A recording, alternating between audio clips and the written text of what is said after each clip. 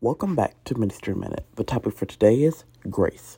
2 Corinthians 12:9 says, "And he said unto me, My grace is sufficient for thee, for my strength is made perfect in weakness. Most gladly therefore will I rather glory in my infirmities, that the power of Christ may rest upon me."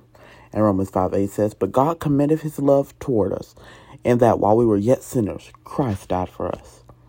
That's the message, folks. It's that simple. After that first sin we committed, after the countless others that came after, that was it for us. We have every right to be separated from God. We have every right to die a spiritual death. Point blank, period. But this is the grace of God. God sent his only son to die in our place. So if we turn our lives over to him, repent, and believe that he died and rose again, we don't have to die that spiritual death.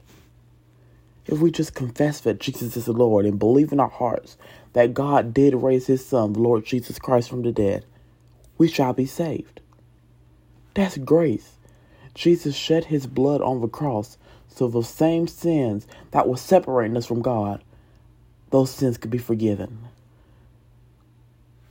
The blood will wash us clean. That's grace.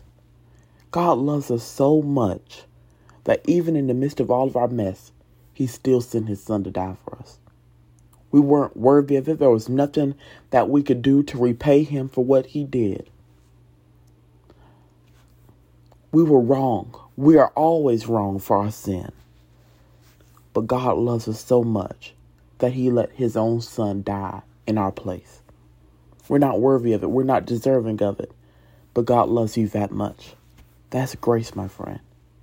That's grace.